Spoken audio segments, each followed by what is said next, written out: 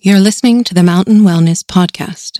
Mountain Wellness is a health and wellness lifestyle brand empowering mountain athletes for outdoor adventure.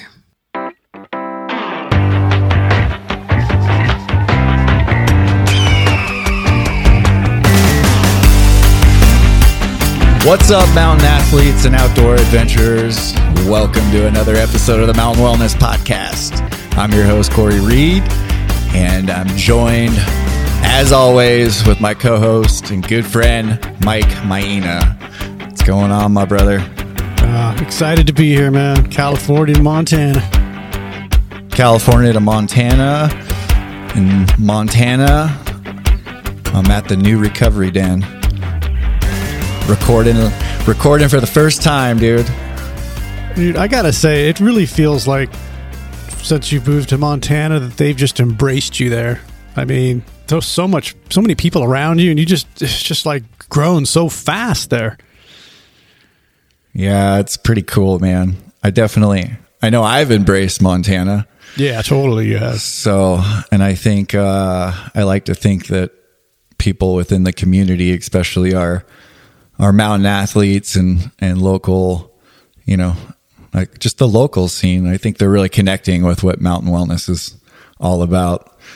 And it's cool, man. It's like, I can't tell you how stoked I am to be recording here. We just got it. It's my second full day here working. So, that's awesome. Pretty unreal feeling. And you guys, the listeners, could probably hear it, a little bit of reflection. Or a little bit of a, not reflection, but just an echo echo in the room.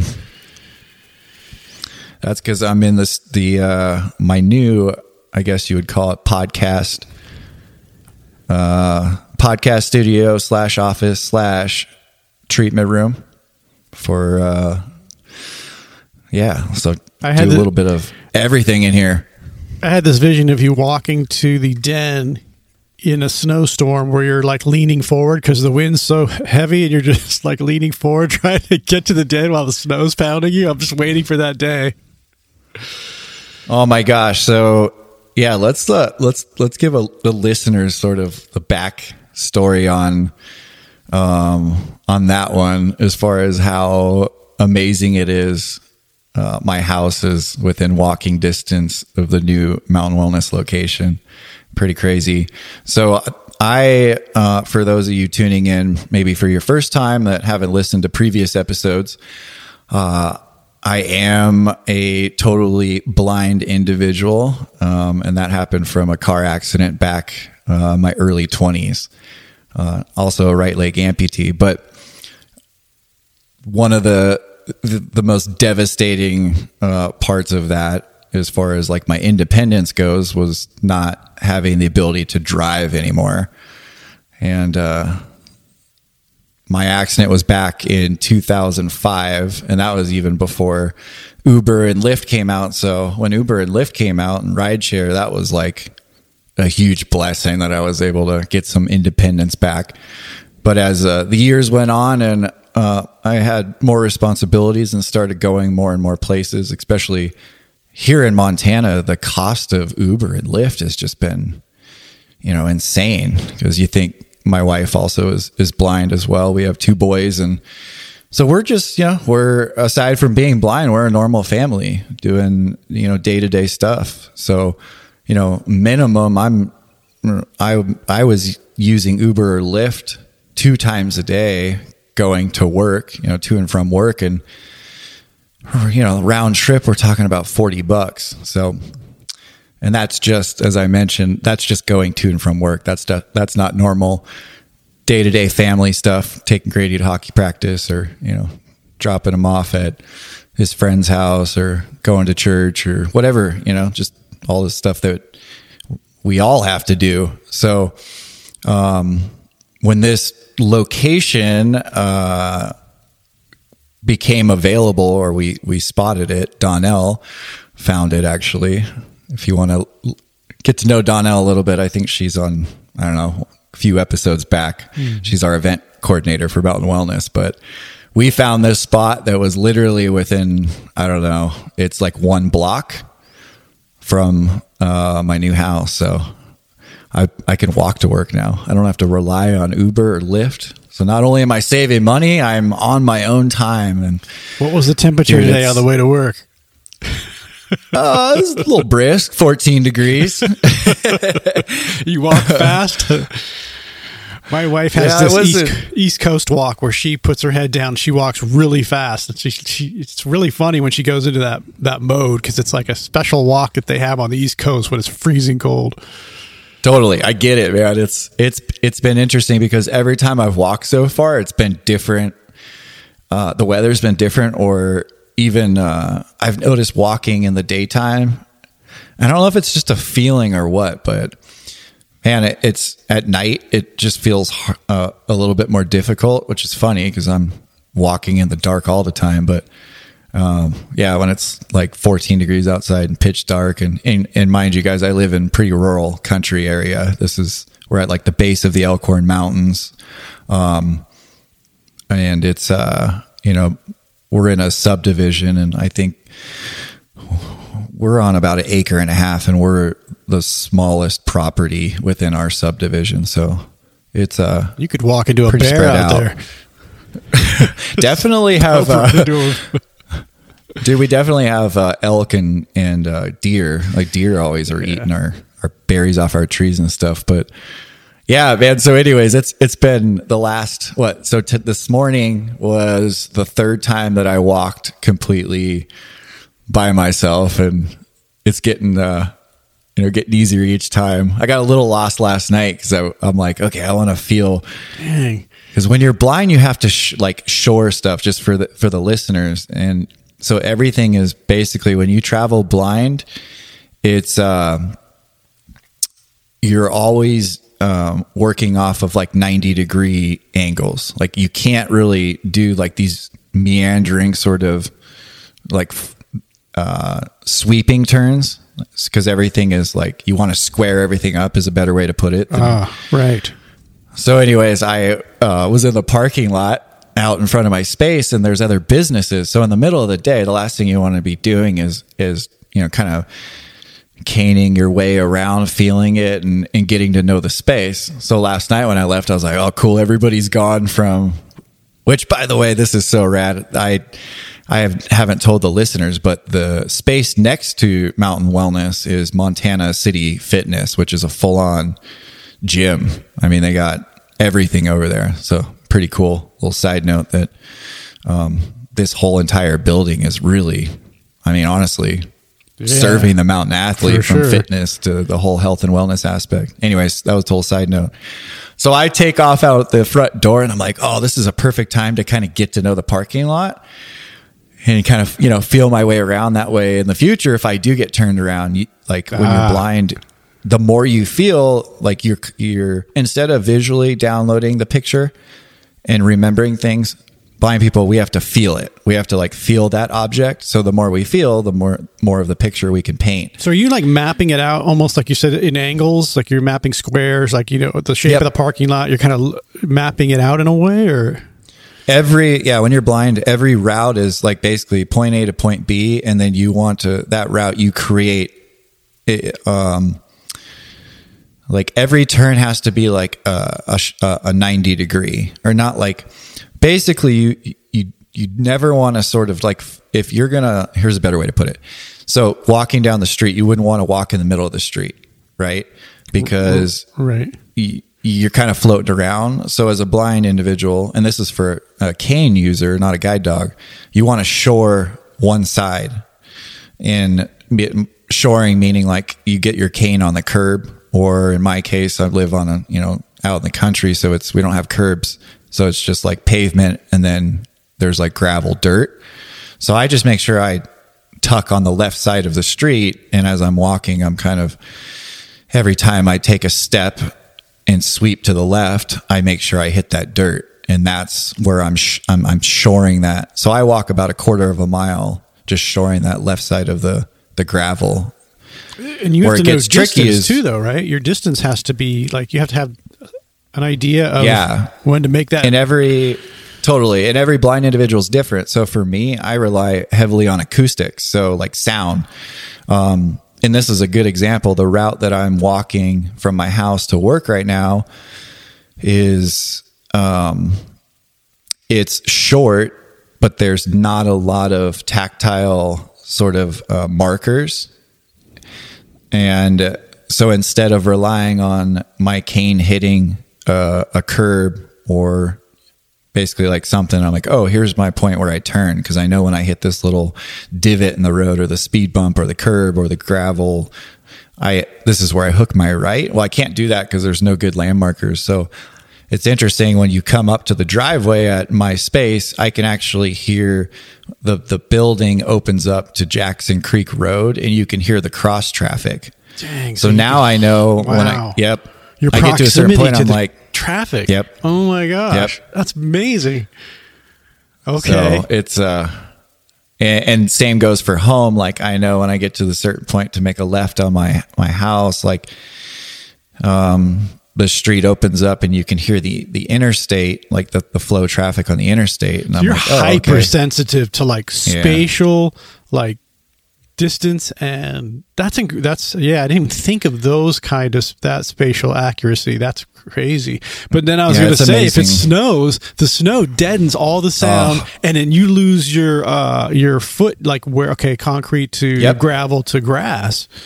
Yep. So the snow is going to be, it's almost like a completely different route. Dang. So even though I'm walking the same distance, essentially the same route, you throw snow on it. Now all of my tactile senses on my feet and on what I'm feeling with my cane are different. So it's going to be, that's kind of what I thought of when you were talking about, Catherine on the East Coast and that East Coast walk, head down, hood over, like let's charge it, get out of the, cold weather. And, I think there's going to definitely be some sub-zero days with blizzard and the wind blowing. And you got to bring your camera for me out there, man. And besides, talking about cars, you were talking about, drive. There were 2 times when I was with you where we got you in a vehicle. And if you remember, the first time was in Arizona. Oh my gosh, dude. We were in Arizona. And I still getting to know you. Like, I didn't know all your personality, like how you are on vehicles and on motorcycles. Like, you have a background in like riding and stuff. So you've understood cars. I kind of like to haul ass. Doesn't matter if it's on a board or moto or car, truck. And we had rented this minivan to get all of us to, what was it, Arizona for the CrossFit competition. Yeah, it was exactly.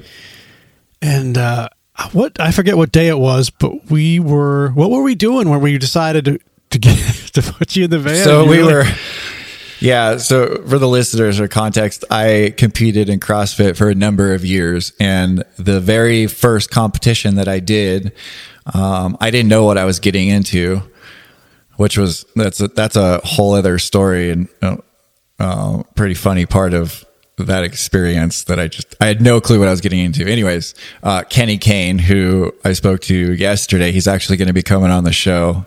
He's coach of mine, mentor, good friend. Kenny's Mike amazing. As well. He's a legend. Yeah, just an amazing dude. And so this was right after I had just finished up my snowboard, basically competing in para snowboarding as an adaptive athlete. And it's interesting because we were talking about doing walking that route and all the senses and how you develop the tactile senses and the sound. I did the same thing on a snowboard. Right. That's exactly how I did it on a snowboard, just on a little bit more of an extreme level. But, so I just got done with, competing, or, my sort of snowboard career was done, and Blair, my coach at the time, my personal trainer, was like, "Hey, what do you think about competing at CrossFit?" And I was like, "Sure, that sounds fine. Like, let's do it." And so he's like, "All right, I'm going to introduce you to this guy, Kenny Kane, down at CrossFit Los Angeles." And Kenny's gym, Andy owned it at the time. I think they were like the 3rd CrossFit affiliate ever to open, which is pretty amazing in itself. You still there? Did I lose you? Oh no, I'm listening. Yeah. No. Okay. I was thinking about the gym actually, what it was like first when we were first walking in there. That whole experience, because I just thought it was a regular gym, like people just go in and work out. I didn't realize they worked out like bananas, man. Like they just totally. Oh, dude! You guys want to see a super cringy video? Go back to I have a YouTube page called Ride with Core. I think there's I don't even remember which one it's called, but it's like. Do you remember the title name of that first video of us meeting Kenny? I'll have to find it. Dude, it's so cringy. There's one part I'm like, yeah, I walked into the CrossFit gym.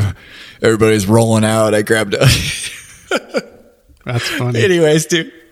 But yeah, that was years ago. But yeah, we roll into this CrossFit gym and I don't even, it's interesting because it's like, I don't even like saying CrossFit because Kenny and Andy were, oh man, that you talk about a special place. Just every individual that was training there, just a special place. I mean, it's just special people, special place. I can't say it's hard to put it into words, but so I roll up and meet Kenny for the first time. And Kenny's like, so you want to compete in CrossFit? I'm like, yeah, I guess. And he's like, all right. And he kind of, do you remember that table out front at CrossFit Los Angeles? Yeah. He sat me down and it was like Shirley and Zach, Goran, Kenny, Logan. There's a couple other people there. They're all hardcore like, too.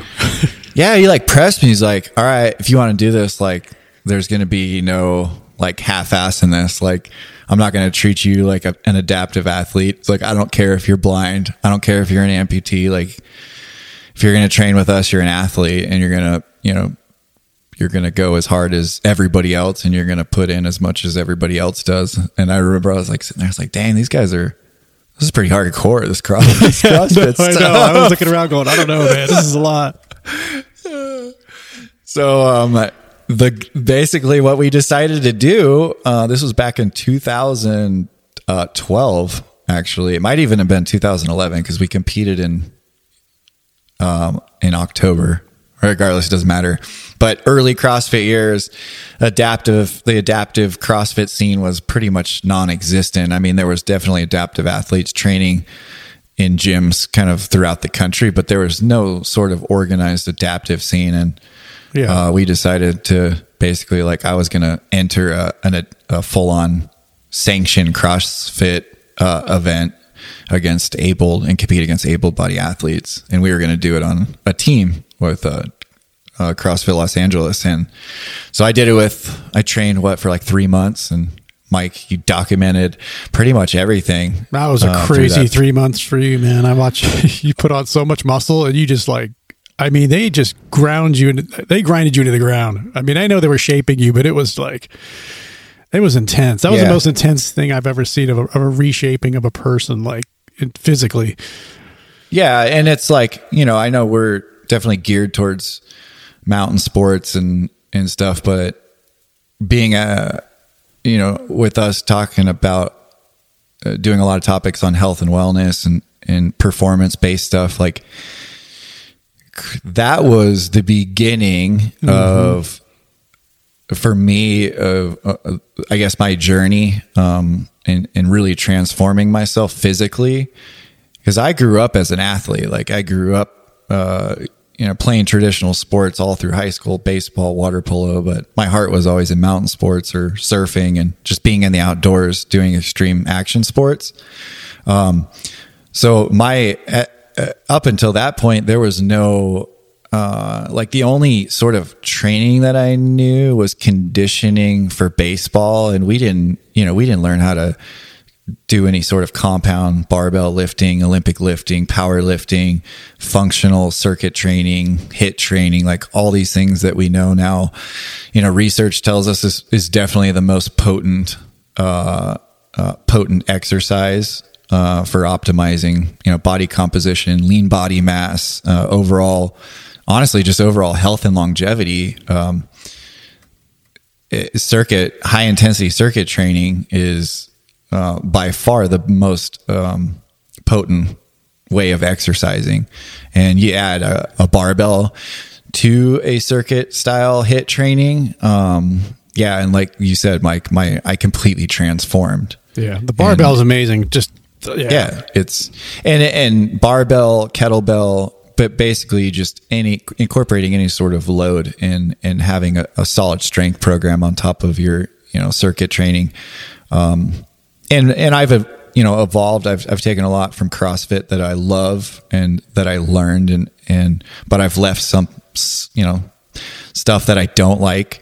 And, that's a topic for a completely different episode. But sure. Bottom line, I mentioned to you guys earlier that I was in a car accident at 23 years old. Well, I, lost my leg.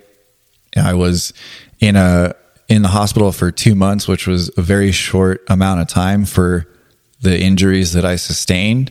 And it was a miracle that I even made it through it, but I was wiped out. I'm talking like, probably 100 pounds. I had to be lifted in and out of my bed into a wheelchair. I didn't have a prosthetic yet. So, I was basically dependent on a wheelchair and dependent on other people to transfer me from bed to the bath to the table to eat. I mean, I was so completely wiped out. So to go from that to competing 2 years later in a CrossFit competition against able-bodied athletes, that was a huge testament. Long ways. Yeah. But I often wonder if those injuries and those things that you sustained, because, I covered it. I had to cover it really well because I had to document it.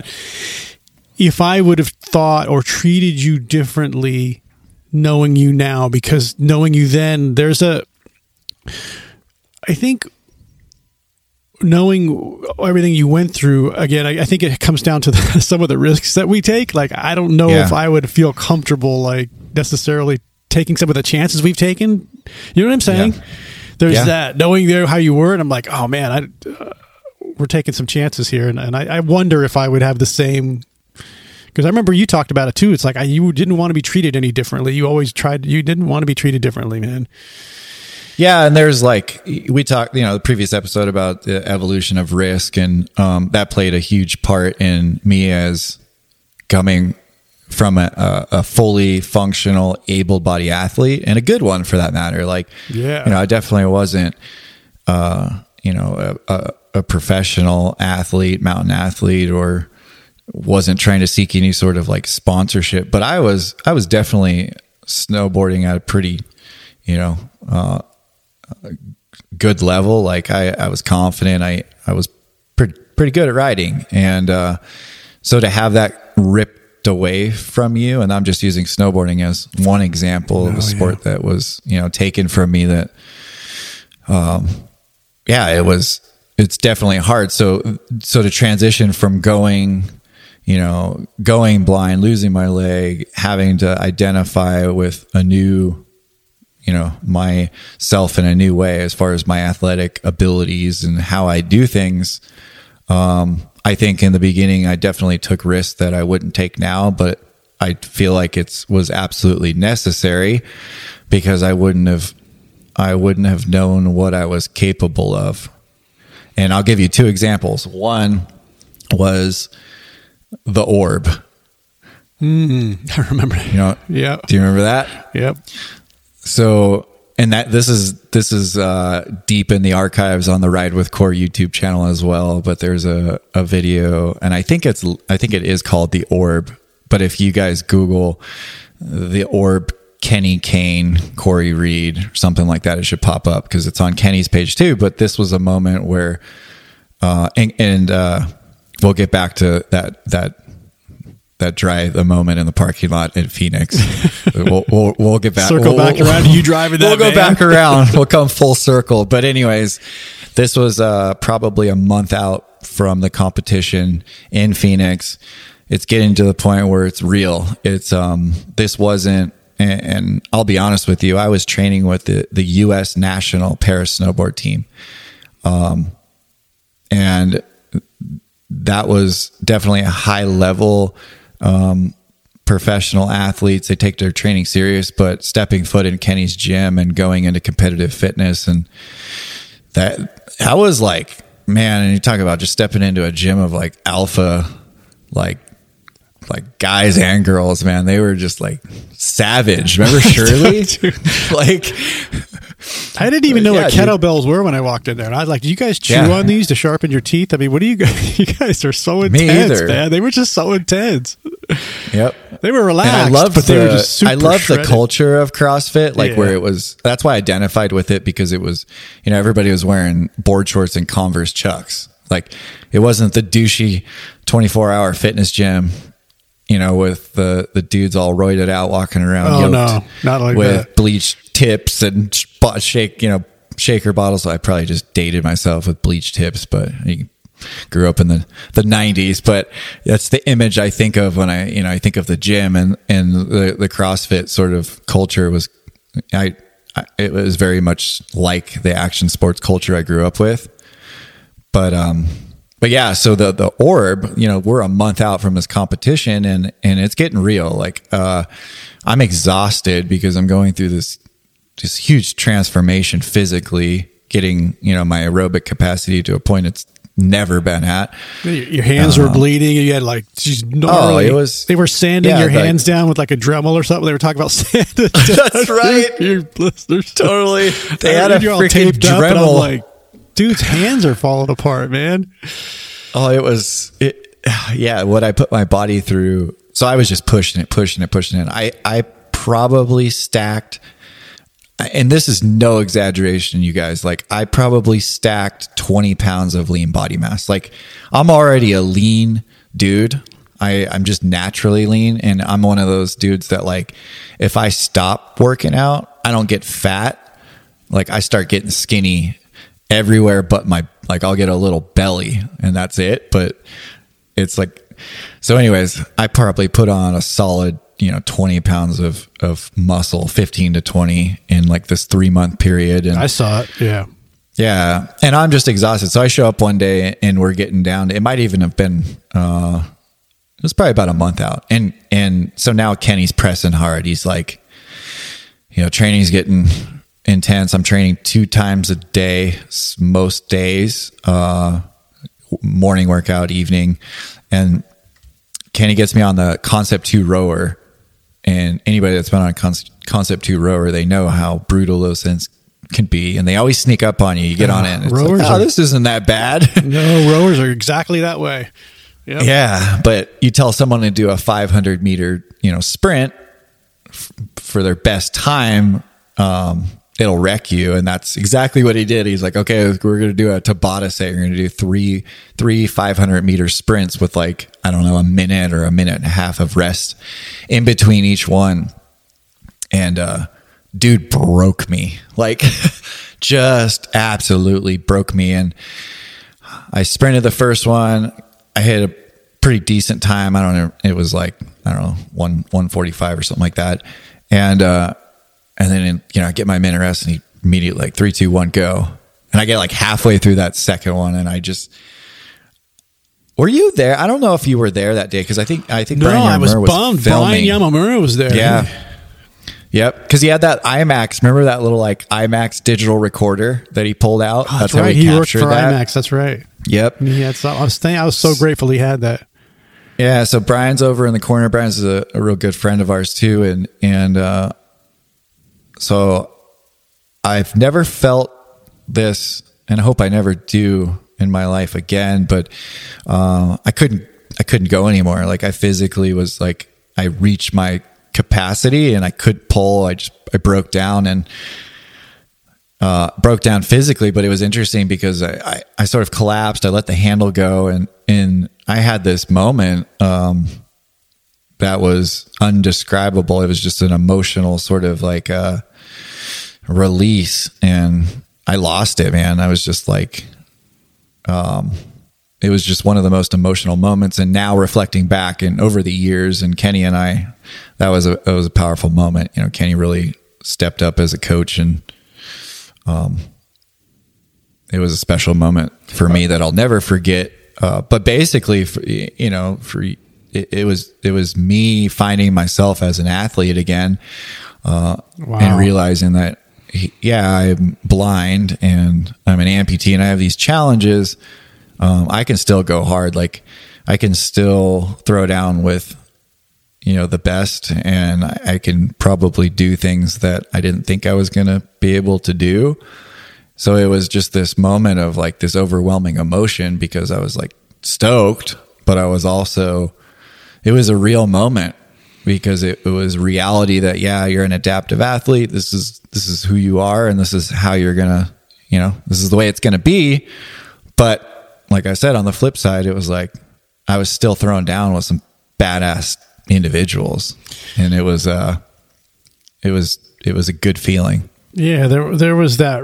It was what it looked like to me in a way. It was just like you said, it's a rebuilding process, and you're in the middle of it, trying to figure out like, what am I really capable of? And you're being shown all these different things with Mark Divine and SEALFIT, with the trips to the CrossFit competition. You're just learning about how far you can go, and you're realizing, hey, I lost a couple of things, but look at what you're gaining. Yep. And look at now. I mean, right now you're sitting in a new mountain wellness den. I mean, which is, again, it's all a result of all the building over these years, that rebuilding process. It's still going on. And that for me is like the most exciting part of watching all of this. I mean, besides the fact that you're my friend, I forget about that. Just watching all of this unfold is just incredible. Yeah. And it's been, going back to the risk, about, I think it was necessary to take those risks. It's part of the journey. And as we grow, I definitely assess my risk different now. Sure. But maybe I'm taking risk in a different way. I know, like, I'm taking risk in business. Right now, this was the biggest investment, the biggest personal investment, the biggest risk I've ever taken. It's the most I've ever put myself out there, scaling up and building out this new location. But yeah, dude, going back to that moment of stepping foot into CrossFit Los Angeles and meeting Kenny for the first time. And, that was the beginning of a new sort of, that was a new journey, a new process into learning myself, as far as the health and wellness goes.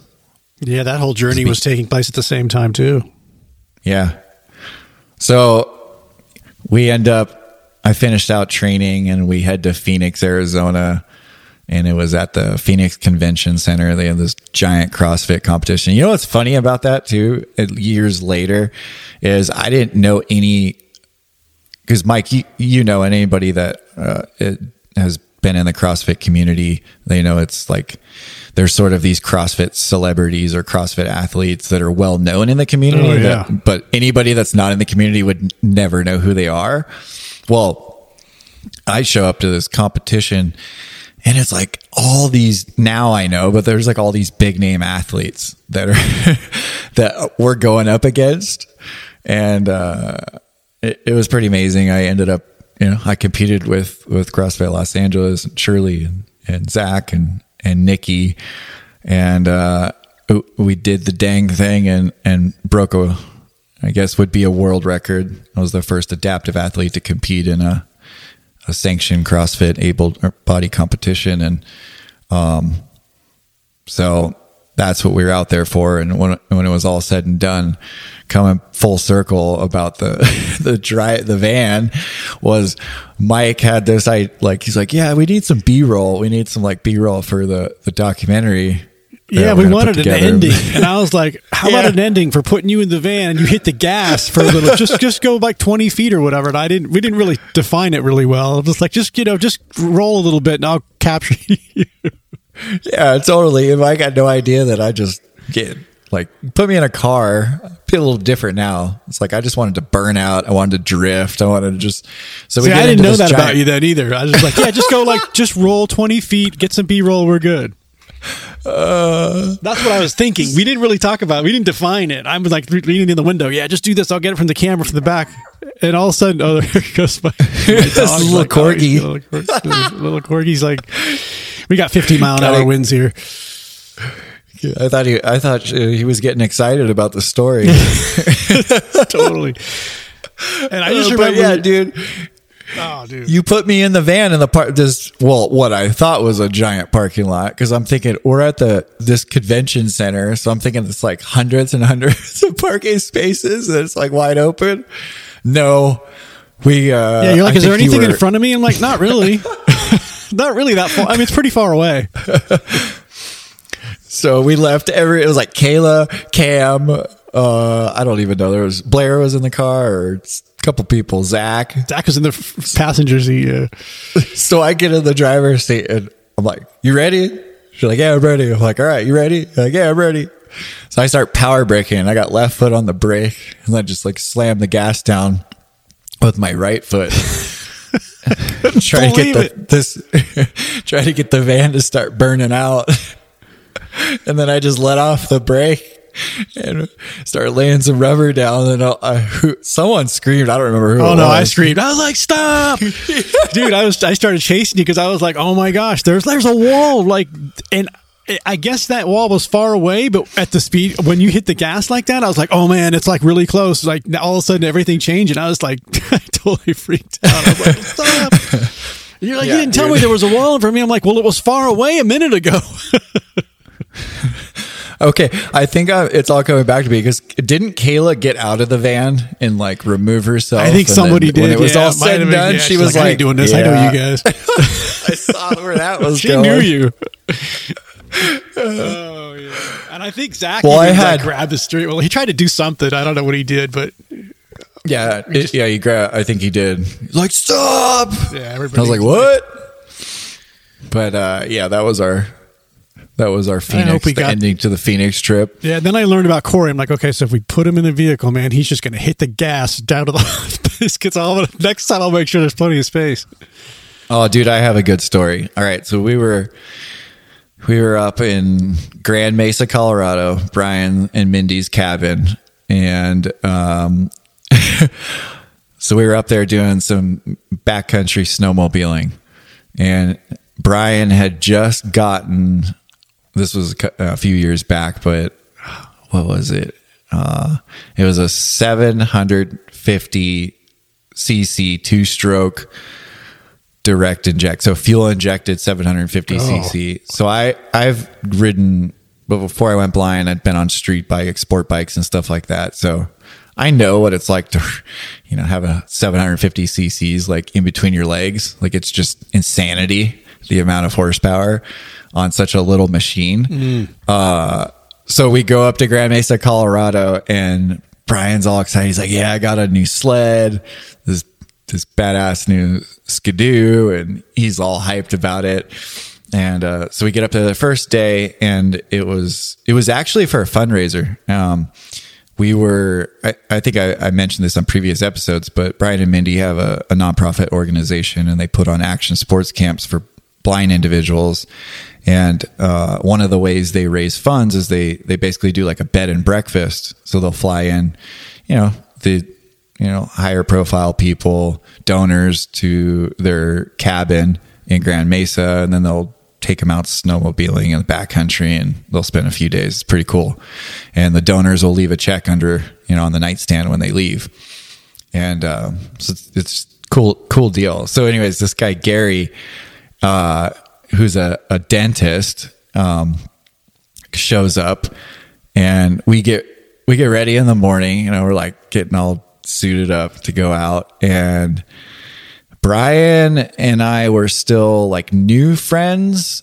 So he knew, like, Brian and I connected because we're definitely both like type A, like to live right on, like to push it. Yeah. Makes us feel alive. So, totally. Hauling ass, like moto, snowboarding, like all those extreme sports, we definitely connected. But he still, like, he knew how I was, so he wouldn't take me anymore on the, like, he wouldn't let me drive with him on the back. And that's pretty shocking because he's like right. you said, he's on the edge. Because I scared the crap out of him a few times. Like first time I got him on a snowmobile, I almost pitched him off because I did the same. I was like, "Are you ready?" He's like, "Yeah, I'm good." I'm like, "You ready?" He's like, "Yeah." And I grabbed a handful of throttle and pitched the thing sideways, and he was holding on with this, every bit of his being, trying not to be pitched off the back. And I went down this like snow embankment, was like drifting and come up, and I'm like, "You all right?" And I think he almost like peed on me. Yeah, didn't say anything. Scared the crap out of him. Yeah. So that's like Brian already has he knows how I am. So he goes, "Hey, Core, do you what do you think about getting out on the lake, the frozen lake, and riding that new sled of mine?" And I was like, "Heck yeah, let's do this. I'm down. You gonna ride on the back?" And he starts laughing. He's like, "Nah, I think Gary really wants to, he wants to help out." Yeah, so he knows. He knew it was going to go down. Well, yeah, he set it up because you got all these donors that are flying in to donate to, this basically to the blind camp. So they are like, "Oh, I want to help out the blind people." He's like, "Oh, you could help out the blind people. I'll show you." So we get out of this dry lake bed and Gary's like, "Yeah, totally. I'll do it." So I'm already grinning like, "Yeah, this is going to be badass." So I get on the snowmobile, and the way I do it is I'll put an individual on the back, and then they'll put their arms underneath, like around me, but instead of grabbing the handlebars, I'll have them grab the crossbar so they can basically still guide steer it, but I have full control of the handlebars, so I can basically do what I want. I can control the throttle, I can turn it, and they just keep me away from big obstacles and trees. But we're on this giant lake that's probably a mile long. Yeah, so it's wide open. Maybe longer, half a mile wide, quarter mile wide. And, same thing. I'm like, "Gary, you ready?" And he's like, "Yeah." And I'm like, "No, hold on, Gary." And he's like, "Huh?" I'm like, "Hold on." I'm like, "Tighten up." And he's like, so he tightens up, and I'm like, I grabbed a handful. I just grabbed the full throttle. Like I just laid it down. And, so the two front skis come right off the ground, and the thing just like perches up. And I don't know what it's called on a snowmobile, because I didn't grow up riding snowmobiles, but, riding moto, it'd be pulling wheel, doing a wheelie. But so, since we don't know the term, I pulled skis or pulled wheel all the way across that lake bed. Dang. And, Gary said that we hit over 100 miles an hour at one point. And Brian has it on film somewhere. Oh. And so we get off. I stop the snowmobile and like kind of bring it back around. And it was a bittersweet moment for me, because actually it was sort of like the orb. I got pretty emotional because it was like, I got a taste of what I was missing and what I used to do. Dang. But I wanted to just be able to free ride again, just take off and ride. But Brian's like, he's cracking up, and he's like, "Hey, Gary, you all right?" I guess he was just like pale white and just could not, was completely, I scared the crap out of him. He didn't know what the heck just happened. I don't think he'd ever been that fast on a snowmobile before. So letting a blind dude, take him across the frozen lake bed at 100 miles an hour. Like, you know what I mean? Because it's one thing to go that fast, but knowing that you can't see what's in front of you necessarily, that had to totally freak him out. Like, oh, it was so badass. It was, But see, I know you now. Now I know. I learned it early on that machinery, and I didn't know that. And so you it doesn't. I know you can't see, but machinery. So if there's nothing in front of you, it's not a problem then. Yeah, it's dude, it's physics. Like, right. In mountain sports, we use tools like mountain bikes, snowboards, to basically get down the mountain faster and do it in a stylistic way. But it's a tool, and it's all it is physics. So yeah, it really doesn't matter if you're on a snowboard, if you're on a mountain bike, if you're on a four-wheeler, you're on moto. It's just it's all the laws of physics. And yeah, but I think we should even do another podcast on this side of it, because I believe that there's a disposition or predisposition or genetics that have to be able to use machinery and use physics to your advantage. That is a natural gift, that because I don't have that, and I know a lot of people don't have that, or maybe they do and they haven't developed it, but I think it comes natural to other people. Well, I think I've thought a lot about this because I'm a mountain athlete. I grew up, I still do action sports, but I have a deep appreciation for being in the elements in like the most raw form. So, you know, a snowboard, the fact that you can take a snowboard and hit speeds, you know, like border cross, dude, they're hitting speeds of like 90 miles an hour. Wow. You know, some of these pro athletes, or even like the downhill skiing, we've all seen slalom on, you watch the Olympics, and to think that, you know, you take a piece of equipment that's so minimal, and you can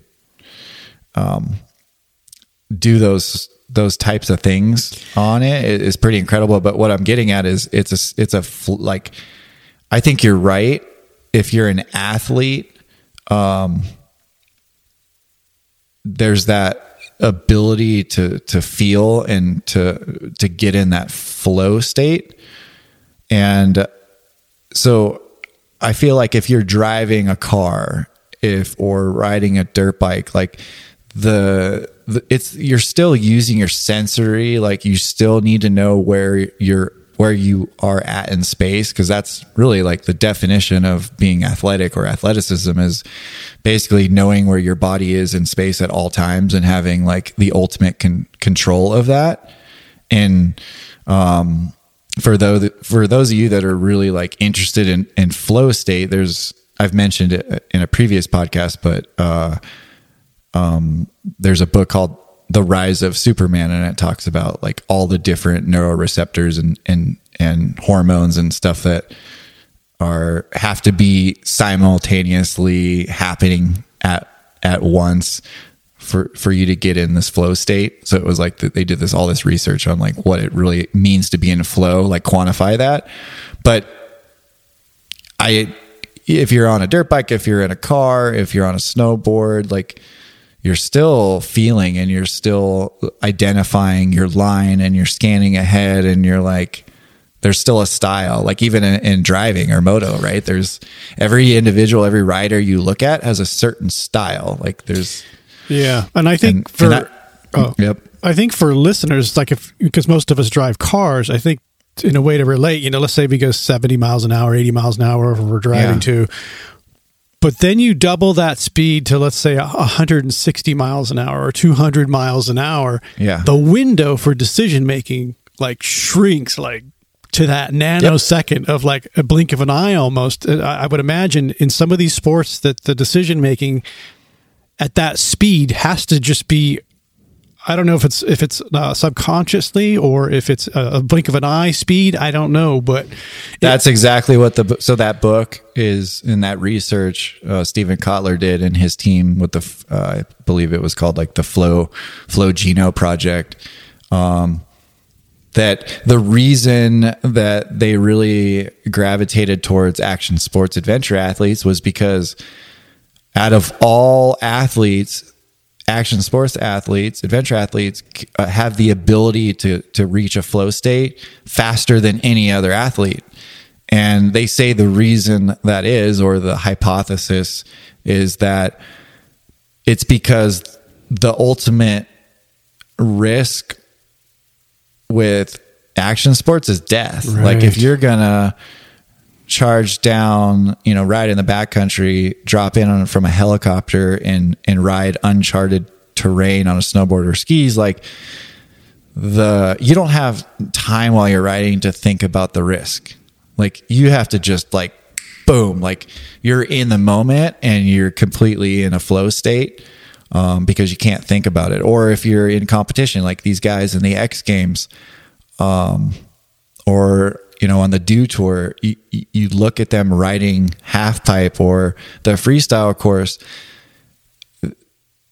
the risk that they're taking with the air that they're getting, the acrobatics, the maneuvers, like if you fall, you're talking about like, you know, man, some serious risk, and death being, you know, a possibility, or at least, you know, being paralyzed. Or so anyways, that it was interesting. Like that book really talks about the adventure athletes, action sports athletes specifically, just have the ability to go in this flow state. And yeah, it's like what you're saying. It's operating it's for me, thinking of those kind of athletes, and even watching my son play football, they had this thing about when the ball snapped. I mean, it was just chaos, and yet they knew they knew where the ball was, they knew what was happening. I'm like, but it's the compression of time to when you, like you said, you don't have time to think. Everything is happening so fast, and they're able to operate in that compressed time zone, and that always fascinated me. Yeah, and it's the more exposure you have, I mean, it goes back to even everything that everything we do to become healthier and perform better is introducing the body to stressors and then adapting to those stressors. Right. So as an action sports mountain athlete, the more you put yourself in the element, and the more risk you start taking, the more comfortable you become in that environment. So it's like it's, and we could even compare it to say like special operations training, like operators. Like you take an infantry soldier, say like a Marine that, you know, signs up, he goes through, I don't know, what is it, like 6 weeks or 8 weeks, a standard boot camp. I wasn't in the military, but I think it's like 6 to 8 weeks. And, and a lot of these guys, you know, I graduated in 2001. So I had a lot of friends, quite a few friends that signed up, went into the military, and you know, soon after that, the towers, or the planes hit the towers, 9/11. And, you know, they were being shipped off to war, you know, basically like heading to war. And wasn't really their intentions of signing up. But the point I'm trying to make is like, you have an infantry soldier that does 6 weeks, 8 weeks of basic boot camp training. And then all of a sudden they're over in a combat zone. The stress inoculation, and the preparation, like it's very minimal compared to say like someone who's a guy that's in special operations, like a Navy SEAL that has gone through well over a year of their basic training just to get them to, you know, basic operational, like just to do basic operations or get into a platoon or whatever, a team, and they're not even deploying it. That extra time and all that extra training and repetition and being exposed to these stressors, like the body becomes more and more resilient to those stressors. So by the time they're actually in a combat zone, their ability to combat their own stress is a lot, they're a lot better at it. Their nervous system's a lot better because they've just been exposed versus say someone that's been through basic training and all of a sudden they're in the same, you know, combat zone.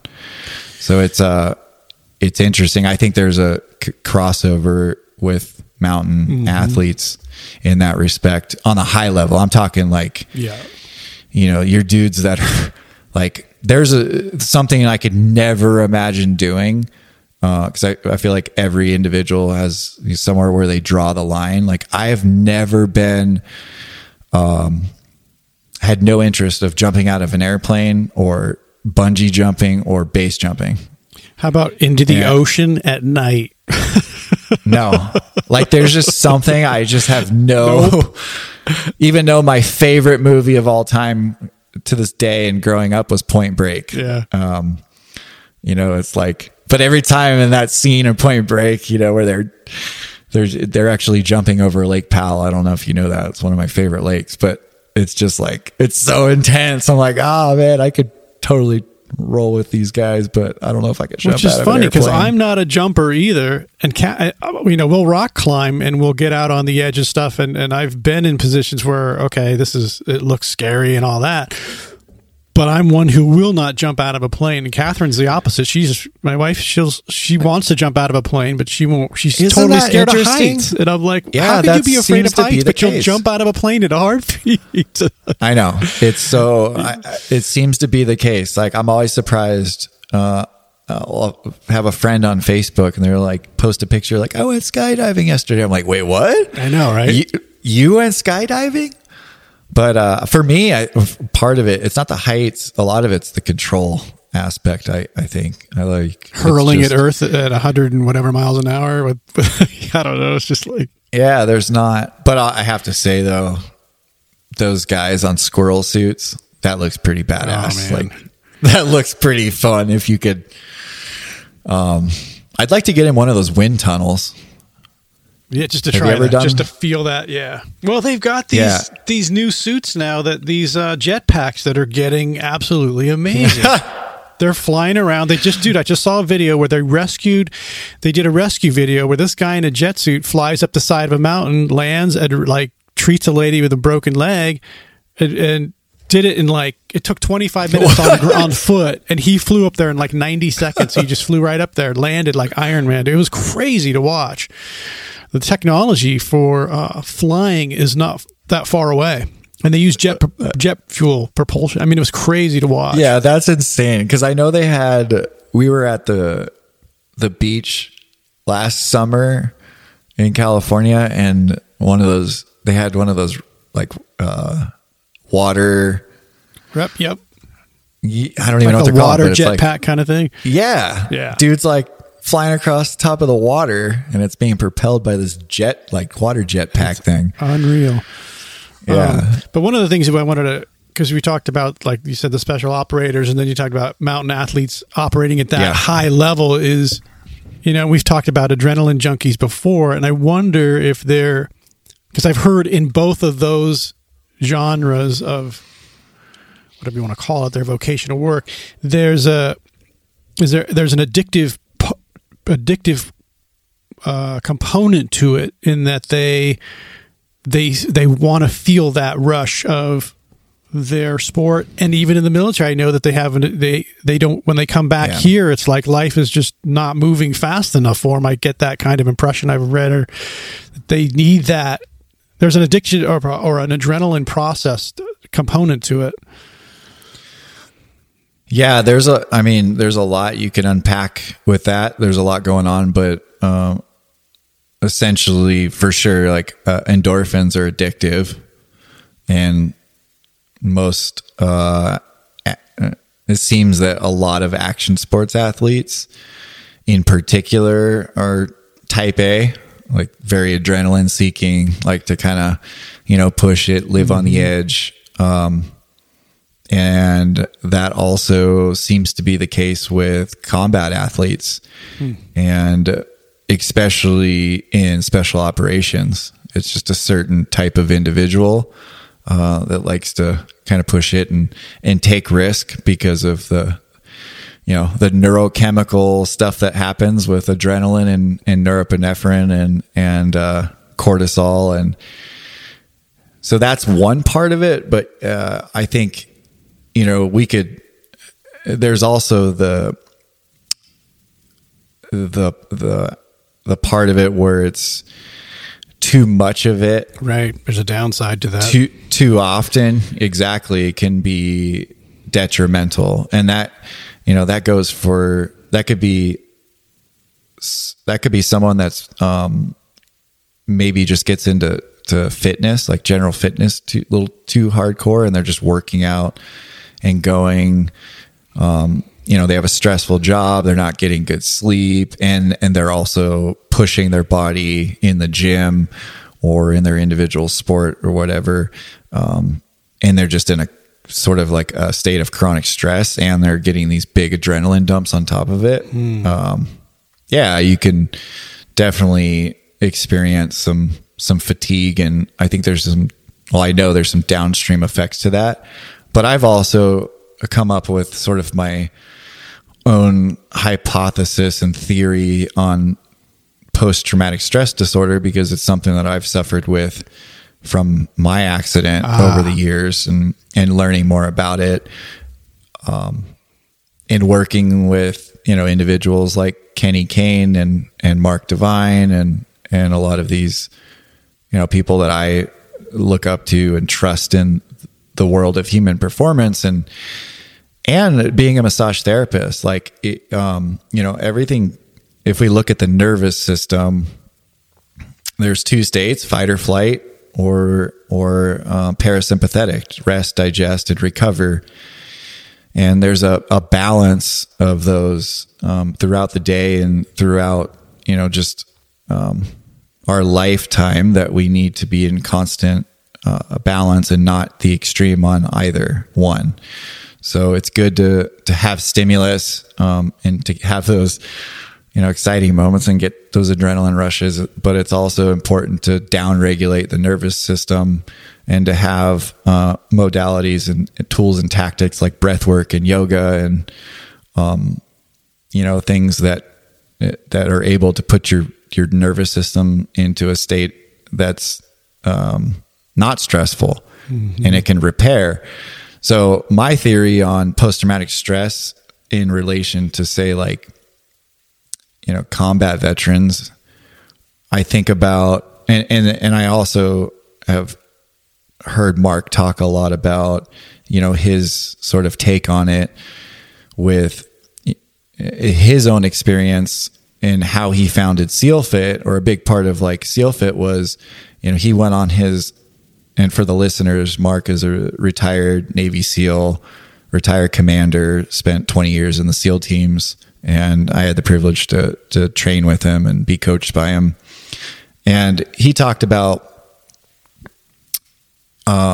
if he did not have, he had martial arts growing up. So he learned the importance of being mindful and having these tools and tactics to downregulate stress. And yoga was one in particular that was really profound for him.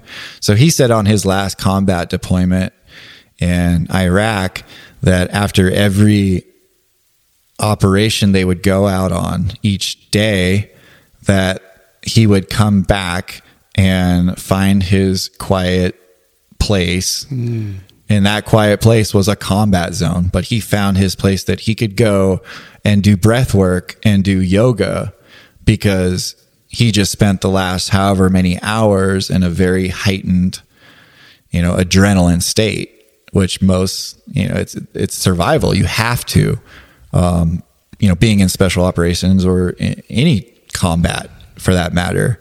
But his sort of take on it is, and I agree with this. If you think about a standard deployment is 6 months, I think, for operators, and they have a 3-month workup or something like that. So they have a workup and then they have a 6-month deployment. So the state in which their nervous system is in for, a good 8 months or whatever, it's pretty heightened, right? They're training, they're from everything from physical to the mental preparation, knowing they're going to, if some of them have families, married kids, there's a lot going on, right? The high level of stress. Then they get over into a combat zone and they're going out on, daily ops or night operations they're in total survival mode. So if you do that for 6 months, wow, can you imagine the state in which your whole body, just the chronic stress of, hypertension, and it's going to elevate your blood pressure. It's going to affect your sleep because your cortisol is going to be constantly up. I'm trying to think in that scenario, how do you relax? Let's just say, you came off of those 6 months and you went to the beach to just hang out. How does your body adjust to such a drastic transformation, coming back into the States even? Yeah, and I think that's Mark's whole thing is, he says that if he didn't have those practices over there, doing breath work and yoga, that he thinks that, there's a good possibility he probably would have, been affected in a different way. And that's where he decided, like, hey, I'm going to share these things with guys that, want to go into special operations, because if I could, share these tools and tactics and modalities, and it can help them be a better warrior to where they can not suffer with the mental health issues when they come back. I think that was one of the reasons, if I remember correctly, I'm trying to go from memory, the reasons why he left the Navy, one of the positions there is because he wanted to do what you're saying, which is give those tools to but the Navy wasn't interested in that. They just wanted warriors, and they didn't care about the other side of it. And so he's like, you know what, I'm done here. And I can't imagine, because, we always think of every movie you ever see, they're just always warriors going into battle. Yeah. But you don't see you never see them coming back and doing breath work and yoga, because that's just, you just don't see that in a movie. But reality is, that would be the balance. That would be the opposite. It would be the yin and the yang, whatever you'd want to call it, of the opposite of that. That's amazing to me that, right. And that goes for, we're just using combat athletes as an example, but this is completely, this goes for everybody. It's applicable. Like this applies to the general population too. So we have to be mindful of our daily stressors, and we have to have our own tactics and tools and modalities to combat those stressors, so we can downregulate our nervous system. Which takes us back to morning routine, one of our podcasts. Yeah. And when I say, like, I was affected by PTSD, like I experienced it really like basically I spent years in that stressed out state, like going blind, losing your leg, not knowing what the future held, not having a career, not, being completely physically just like wiped out. I can't even imagine the chronic stress that I was under. Like my nervous system was in a constant state. Wow. I didn't even think of that. Sure. Fight or flight, and then 2 years later, I started developing general anxiety disorder, and I started having like real bad gut issues, and that led to panic attacks. And like, you're talking about someone that, like, I've never, like, dude, pressure, like, bring me under like I love pressure. Like, I played baseball and I was a pitcher. I was a closer. Like, and so when you call me in, and the bases were loaded with no outs, the winning run was on third base. Like, that's the stuff I get off on. Like, I love that. And even in action sports, like, taking that risk. But but being in that state, a chronic state, and constantly, I started suffering with, a lot of the symptoms of post-traumatic stress disorder. Then I'd hear these operators or combat veterans, talk and share their experiences. I'm like, man, it's like, it doesn't matter what environment you're in. It's just, if you're in a state of, constant stress, chronic stress, and then you add, traumas on top of that, or experience traumas or see traumas, like, it's just crazy how the nervous system can affect your overall health. Which really brings us back to me full circle as to where you're sitting right now. I mean, you could just see how this all developed and grew out of all these experiences that you had, and we've had, and that's it, man. It's passion. Thing, man.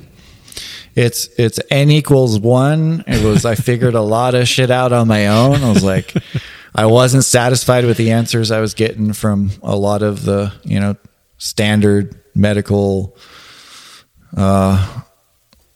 whatever, like doctors in that world. And not enough. I started looking elsewhere, but yeah, it's come full circle. Like it's passion, man. I've got myself to a really healthy place, and I've learned a lot throughout the years, and transitioning from student to coach is a cool thing. And just sharing a lot of this knowledge. That's the goal.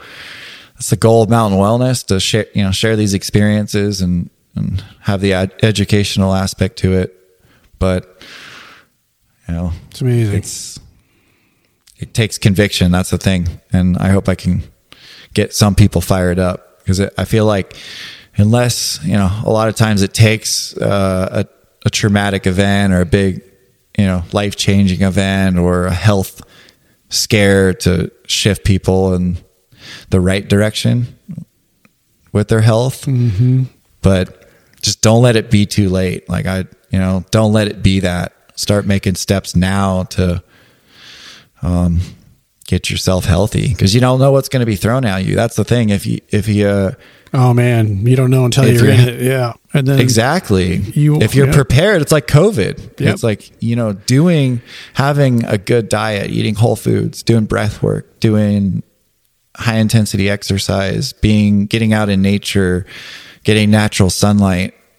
These are all things that, God forbid you end up getting COVID or a virus or a sickness. Like, your immune system is damn strong. Yeah, it's going to go to battle, man. It's ready.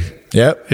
I want that stupid COVID thing hits me. I want my chest, my lungs and my everything to just be at its totally best. Don't be that individual that's, in the hospital bed, or, you get hit with something and you're like, all right, it's time to make a change. Like, it's time to, now do it now. Like, do it before you encounter something like that. Yeah. It's funny because it's all in our podcast, like all of it. Yeah, for sure. It's all there, man.